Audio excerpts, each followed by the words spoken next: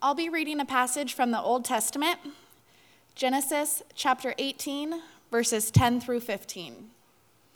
The Lord said, "I will surely return to you about this time next year, and Sarah, your wife, shall have a son." And Sarah was listening at the tent door behind them. Now Abraham and Sarah were old, advanced in years. The way of women had ceased to be with Sarah. So Sarah laughed to herself, saying, "After I'm worn out and my Lord is old, shall I have pleasure?" The Lord said to Abraham, "Why did Sarah laugh and say, 'Shall I indeed bear a child now that I am old?' Is anything too hard for the Lord? At the appointed time, I will return to you about this time next year, and Sarah shall have a son." But Sarah denied it, saying, "I did not laugh," for she was afraid. He said, "No, but you did laugh." Now we'll be reading the Song of Mary from the Gospel of Luke. My soul magnifies the Lord, and my spirit rejoices in God my Savior, for he has regarded the low estate of his servant. Surely, from now on, all generations will call me blessed. For he who is mighty has done great things for me, and holy is his name. His mercy is on those who fear him from generation to generation. He has shown strength with his arm. He has scattered the proud in the imagination of their hearts. He has pulled down the mighty from their thrones and exalted those of low degree. He has filled the hungry with good things, and the rich he has sent away empty. He has helped his servant Israel in remembrance of his mercy, as he spoke to our fathers, to Abraham, and to his descendants forever.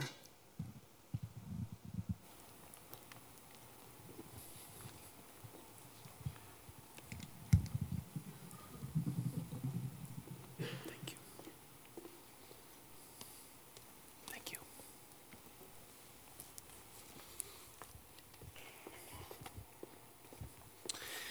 Beautiful reading this morning, wasn't it? Good morning to you. My name's Adrian. I'm one of the pastors here at Carnegie Free. If we haven't yet met, love to connect with you after the service. What a joy it is to be together here today, the week before Christmas. We'll get into our message in just a moment, but wasn't that a great video to look over the highlights of this past year? What a joy it's been to do ministry together. And I just want, as pastor here, to thank you for your generosity to our church. There is no way all of those great things could happen, all those wonderful events would have taken place if it were not for the generosity of our church, both with your time and with your energy and your passion and your financial resources as well. So thank you for the ways you've contributed to make great ministry happen in this church and through this church to our community and to our world over this past year. I want to give a quick note, though, that if you are planning on making a year-end gift and you'd like to know for tax deduction purposes when that needs to be turned in, just be sure it's postmarked by December 31st. Or if you want to drop it off at the church, Nina will be here on December 31st, that Sunday morning, our Director of Finance. So you're welcome to do that at that time as well, as I know a number of people like to do that before the year comes to an end. In any event, thank you for your incredible generosity to our church over this past year. I'd like to take a moment and pray, and then we will jump in. Anyone else tired in this room this morning? It feels that way, doesn't it? Man, I feel it. Ugh. I need some Holy Ghost energy. Pray with me. Father, thank you for this morning. Thank you for these dear people in here. Thank you for these friends in this room. Thank you for the joy it is to read of the Scriptures and to think of this miraculous birth story and the miraculous story from the book of Genesis as well. We ask, God, that you teach us from both of them today, that you would quicken our hearts, you would grant us energy to focus on you. We have many different priorities in our lives. We have all different kinds of things going on, and it's easy to lose focus on you. And so we ask, God, that you would focus our attention on you, Father, for these next moments, that we would be prepared for the coming of your Son, our Savior, Jesus Christ, here as we celebrate in this week to come. Thank you for all these friends here. Bless us today as we open up your Scriptures. We pray in Christ's name. Amen. Well, you can't blame her for laughing, can you? She was 90 years young, and her husband was a cool 100. She wasn't laughing because it was funny, but because it all sounded like some ridiculous joke with not any possibility of actually becoming reality. Spring chickens, Abraham and Sarah were not. And yet they are told here at age 90 that God's still not done. That promise that he had made many, many years ago, he still was intending to keep to Sarah. And so she laughs. You got to understand that many years ago they had fallen into significant failures as they sought to take God's will into their own hands.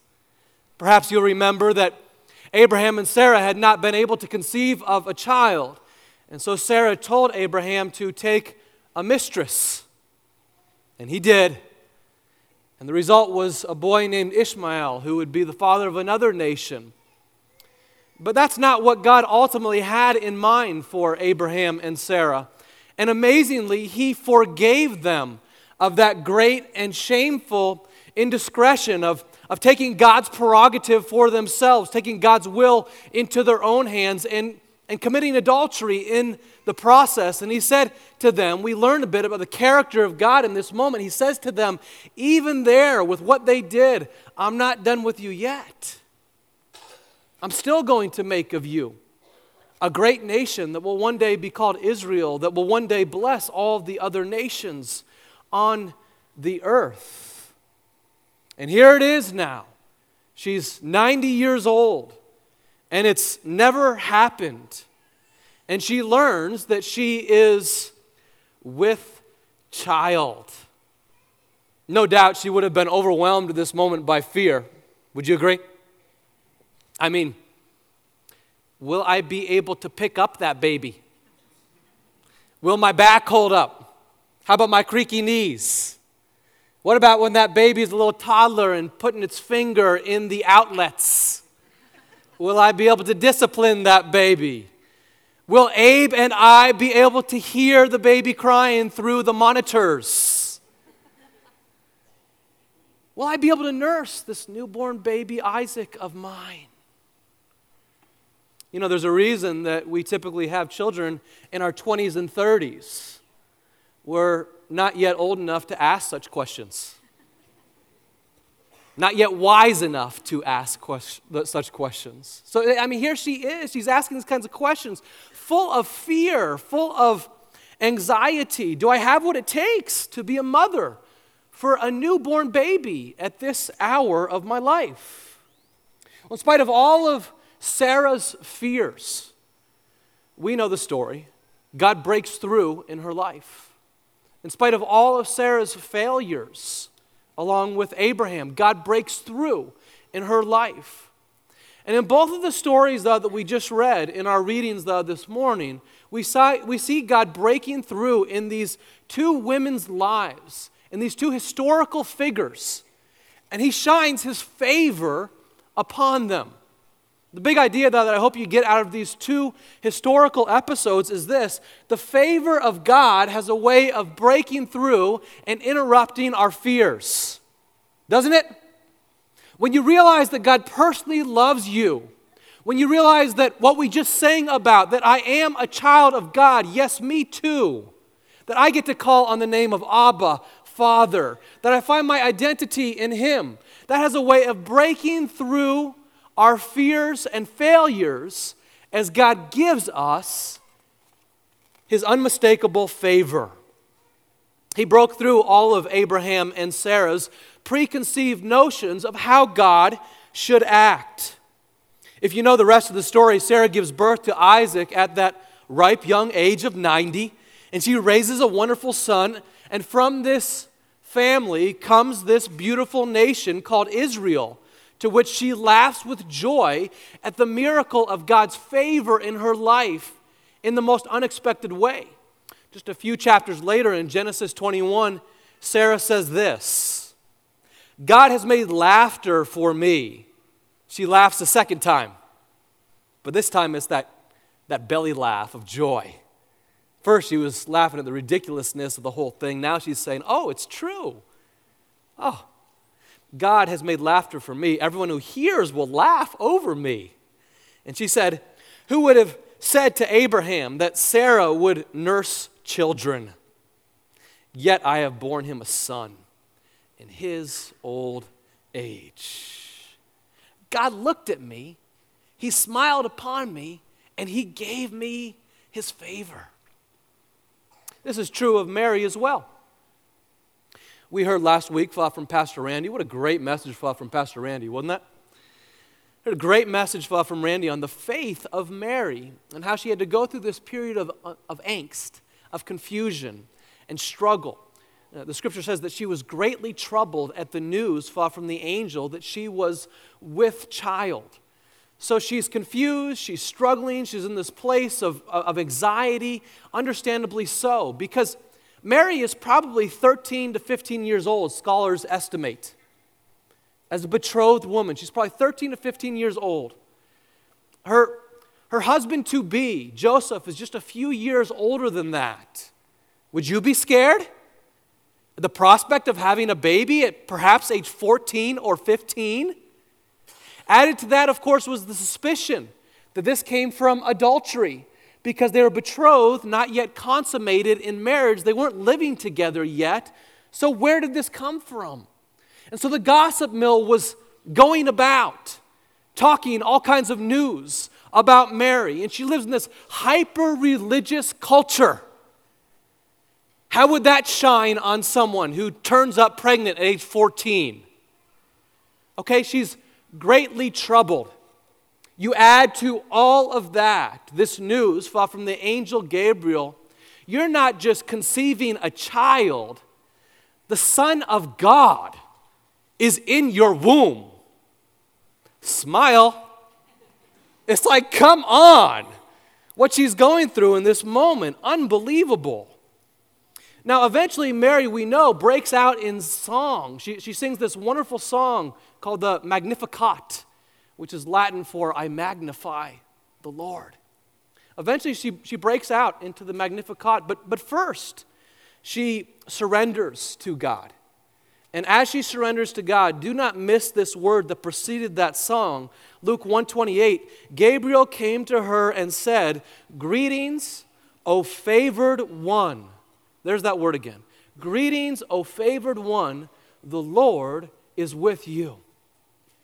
I want to tell you, though, this is God's word for us today as well. Not that we will experience God the same way that Mary did. Of course we won't. But he would say to us, "Greetings, O favored one. You have received my son. You love me. I have loved you first. I am with you today."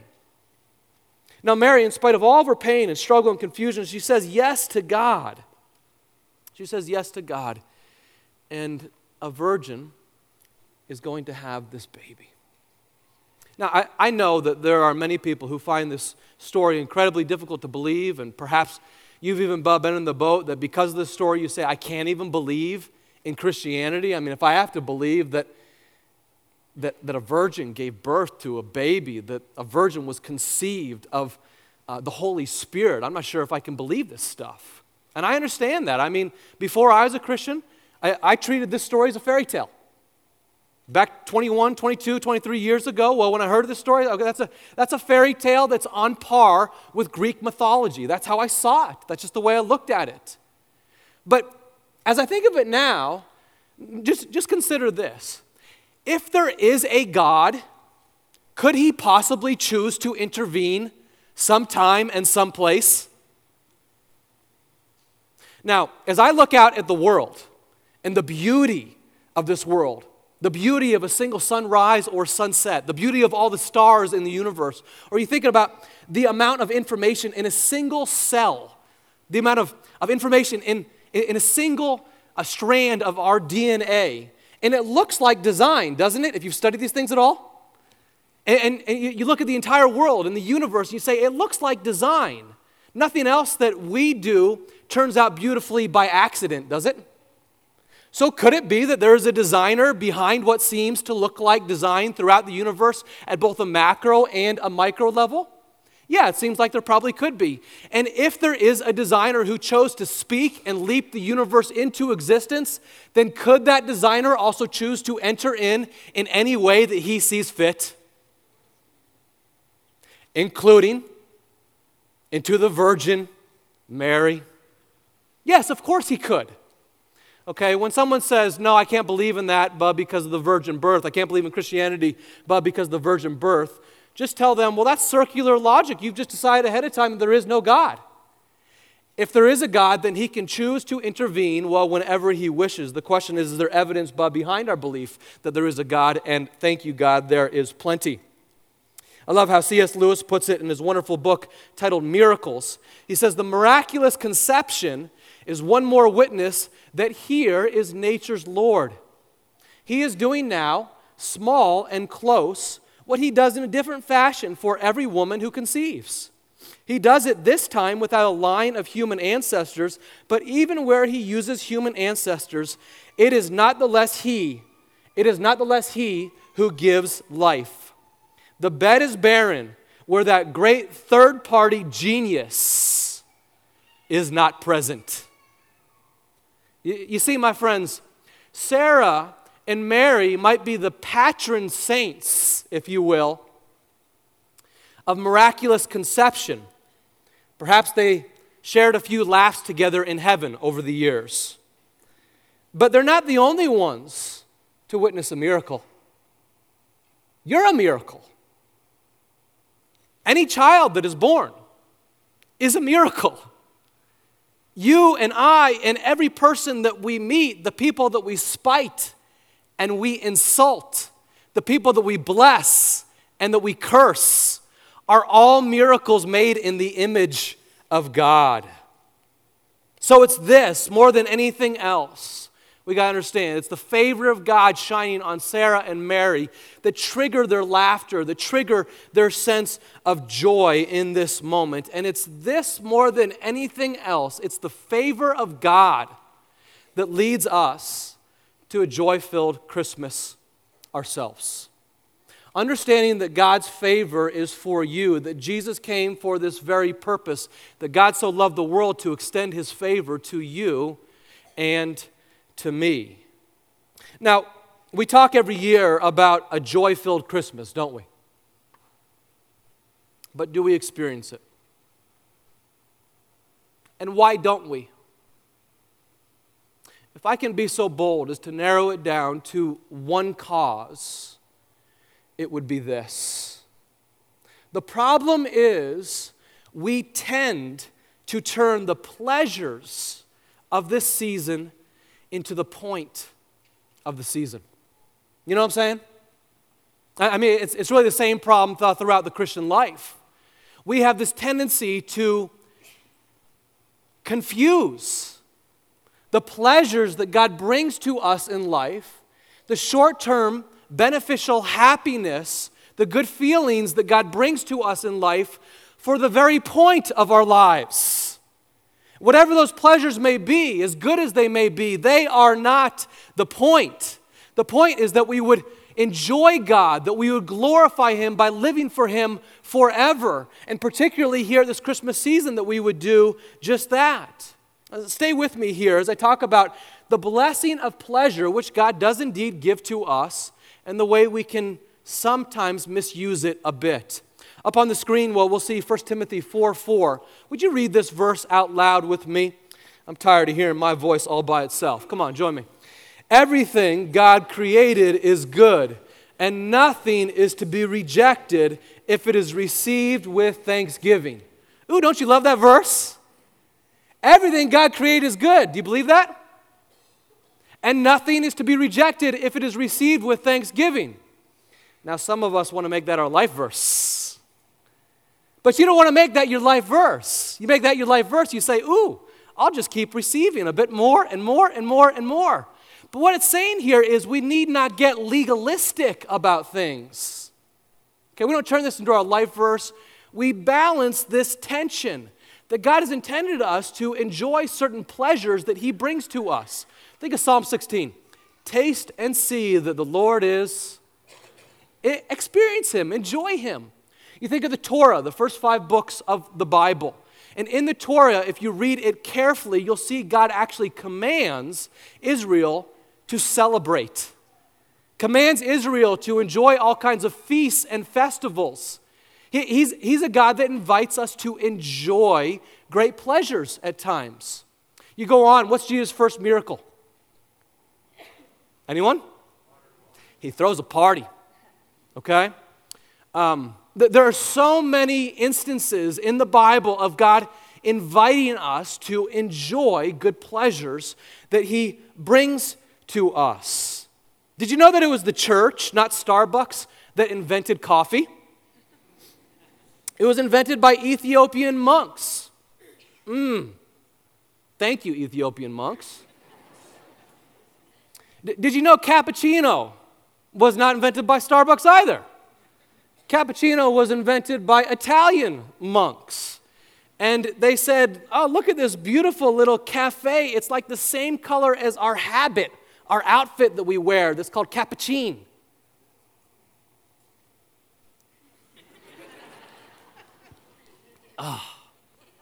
Thank you, E-Free Cafe. You know, there's this unfortunate, silly stereotype, though, that's developed that the Christians are like anti-pleasure. False. Far be it from us. False. There was a quote from a journalist by the name of H.L. Mencken, famous journalist back in the early 20th century, and it's so pithy that it became famous. And it went like this: American Puritanism is the haunting fear that someone somewhere may be happy. Also, false. Puritans, if you've done your history, were happy people. They enjoyed life. They had great monogamous marriages. They celebrate some of the best legacies our country has ever experienced. They invented some of the best hymns, wrote some of the best Christmas carols. They developed congregational singing in many different parts, such that now you go just about any place in the world, you will see congregations of Christians singing as they smile. Our God is a God who invites us to enjoy. All of that is good. Now, what's the problem? Again, the problem is we turn all of those good pleasures, particularly during this season, into the very point. And then we say, encore, encore, just one more. Just give me one more. Just one more cookie. Just one more drink. Just one more party. Just one more Netflix episode. Just one more vacation.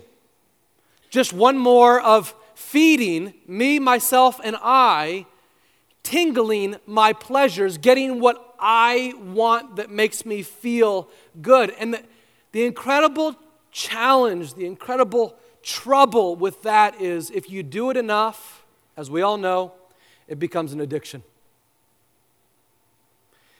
And then we lose our affections. Our affections get to be given over to pleasure as opposed to given over to God. Friends, make no mistake, there's a rivalry for our affections.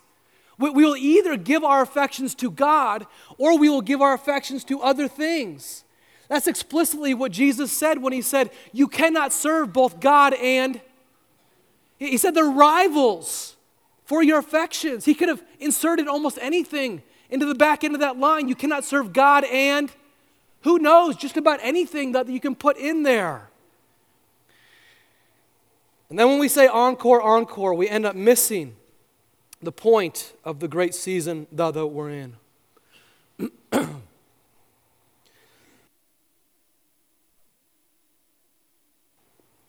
Moreover, I would just add, what happens in the season when the season ceases to be as pleasurable as it once was? Friends, if you want to experience the favor of God, if you want to experience joy regardless of whatever earthly experiences that you're going through right now, I pray that you would look no further than the beauty of Mary's song, and you consider again the magnitude of her circumstances, many of which were not that pleasant. Mary said, "My soul magnifies the Lord. My spirit rejoices in God my Savior. For he has looked on the humble estate of his servant. For behold, from now on all generations will call me blessed. For he who is mighty has done great things for me, and holy is his name. His mercy is for those who fear him from generation to generation. He has shown strength with his great arm. He has scattered the proud in the thoughts of their hearts. He has brought down the mighty from their thrones and exalted those of humble estate. He has filled the hungry. He has filled the hungry with good things, and the rich he has sent away empty. He has helped his servant Israel in remembrance of his mercy, as he spoke to our fathers, to Abraham, and to his offspring forevermore." Here are three things that we can do from Mary's song that help us to grow in the joy of God, to experience the favor of God, which overcomes our fears this Christmas season. We see it here in her Magnificat. Begin with this: rejoice in the goodness of God. This is what she does. Magnificat, magnify. I rejoice in the goodness of God. She says, "My spirit rejoices in God, my Savior." Mary understands that she is in need of a Savior, just as you and I, as all of us, need to understand that we are still in need of a Savior. I have to remind myself from time to time that I was saved 21 years ago, but still today, I'm in need of a Savior. My spirit rejoices in God, my Savior. She goes on to say, "Holy is his name, pristine and spotless, without wrinkle or fault is his name. His mercy is for those who fear him. He has scattered the proud in the thoughts of their hearts. He lifts up the humble." She exalts the goodness of God. Just think of the kindness of God. He looks on our lowly estate. He blesses us when we're humble. He cares for us when we're needy. He cares about people that you and I know who are incredibly needy. This is the good, kind, loving character of our God. Pause and reflect and rejoice at the goodness, the loving kindness of our God. Second thing we can do here in this passage is to receive God's mercy, which is given to us personally. Raise your hands with me if you have a harder time telling yourself that you matter than you do telling other people that they matter. Anyone else? I'm that way. Like, it's really easy for me to stand up here on stage and say, "You matter to God," to share our vision statement, every person matters. But there are days that I look in the mirror and I don't like what I see. And I'm not sure that I matter to God because I'm viewing myself through an earthly lens. But the scripture here says his eye is on the humble estate of his servant. So all we need to do is come to him with open hands and say, "Oh, I'm needy for you, God. May your eye be on my humble estate." And he's merciful to us right there. The mercy of God, of course, means that he treats us far better than we deserve. And it's not just for other people. Every single person matters. It's for us as well. He has looked on the humble estate of his servant. For behold, from now on all generations will call me blessed. For he who is mighty has done great things for me. His mercy is for those who fear him. His mercy is toward those who worship him.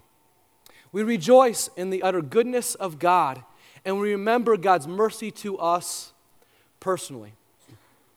Not just to the world, not just to other people that we know who are hurting, but to us personally. He looks upon our needs. And then finally, we remember how God has fulfilled his promises in times past. A couple of weeks ago, I talked about the vital importance of preparing ourselves for Christmas. Can I just pause and ask how we're doing with that? How are we doing? I gave this challenge 2 weeks ago that we would take some time each and every day to prepare ourselves for this holiday season. And for some of us, it's reorienting things that we say, I'm going to do this in order to catapult hope, in order to prepare myself for celebrating Christ once again. For others of us, it's a certain prayer, asking God to intervene in our families. I'll tell you, for me, it's this. Christmas season can become really routine for pastors. I can only preach these passages so many times. And I've preached them all a number of times. And so they can become very routine for me if I'm not careful. And so my prayer this Christmas season has been, God, would you give me a fresh experience of Jesus this year? Would you give me a fresh experience of His great love? Would you give me a fresh experience of His joy that has come to save us yet again this Christmas season? And the reason that I spend time talking about reflecting and remembering what God has done in the past is because there's so much noise in this world. Can I get an amen? There's so much noise in this world that if we don't still ourselves from time to time, we won't be able to hear the Holy Spirit when He intervenes. So we have to quiet ourselves and say, Word of God, speak.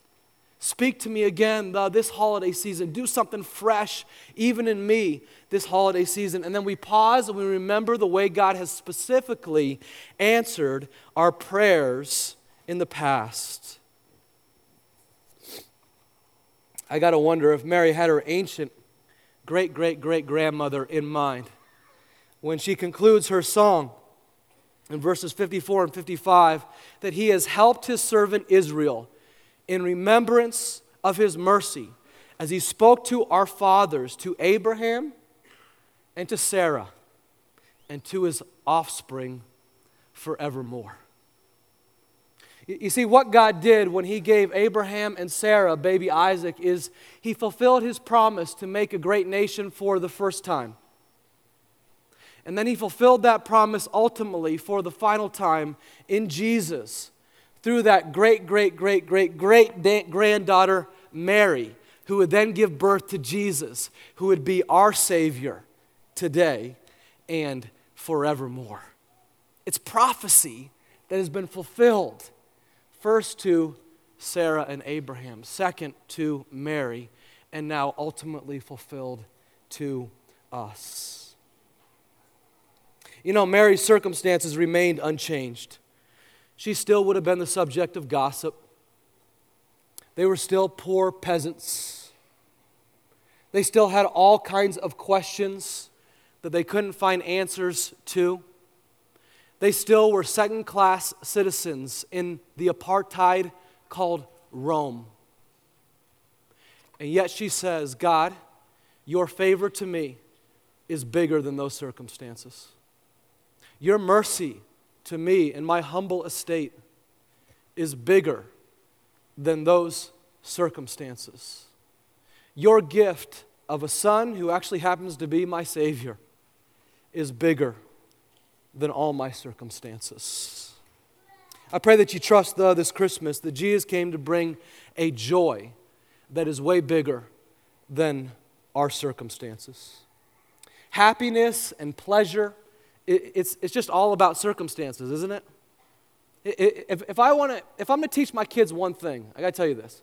If I'm going to teach my kids one thing, I want to teach them that happiness is really only about circumstances, and Jesus comes in to provide something that's way, way bigger than circumstances.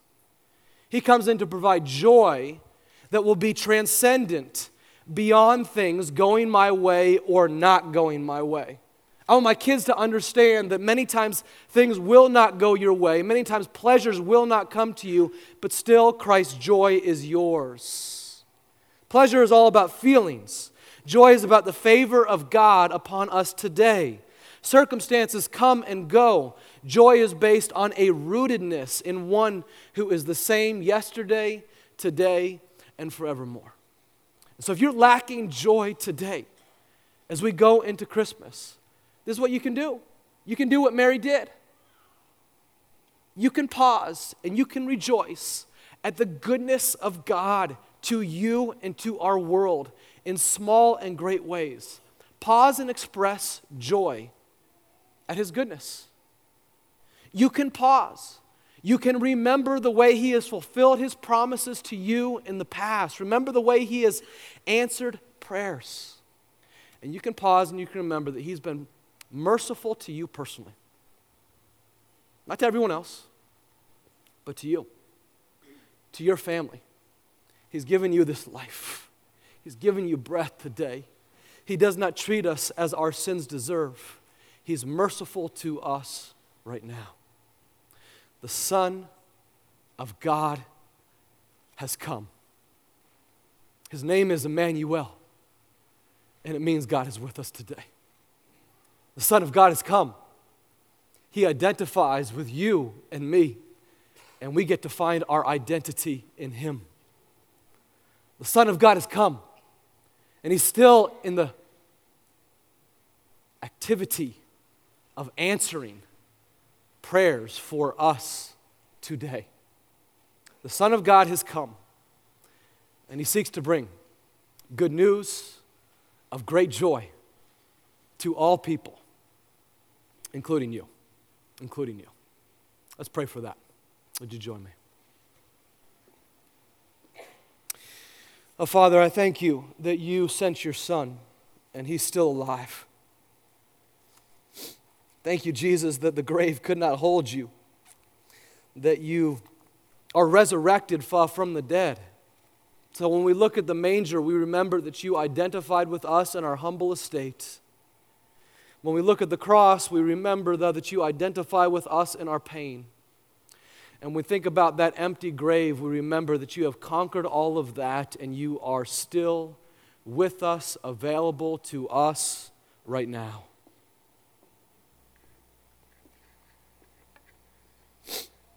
Father, I know that there are people in here who long for good news of great joy to come into their lives.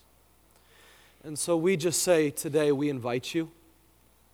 We invite You, Lord Jesus. We want to be Your friend. We want to be known as Yours. We want to be able to come boldly before Your throne of grace and say, Abba, Father, Daddy, Father, can I call on You? Will You listen to me? We want to know that You care for us personally so much that You shine Your favor on us individually. I wonder if you'd be willing to just raise your hand right now if you would say, God, I desire to experience more of Your joy that goes beyond my circumstances today. Would you just raise it high?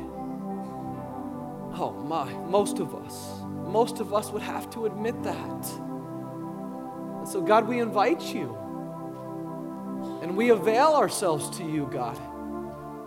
We would even commit ourselves right now to take these next 8 days to prioritize, focus, not so much on pleasures, but on the birth story of Emmanuel, on the victory story of Emmanuel, on the promise that You are near to us today. Would You shine Your favor on Your people? We ask for it. We believe it in faith. May it be. We thank You in advance, God, for the way You'll shine Your favor on us this Christmas. Thank You, God. We trust in You. Through Christ our Savior we pray.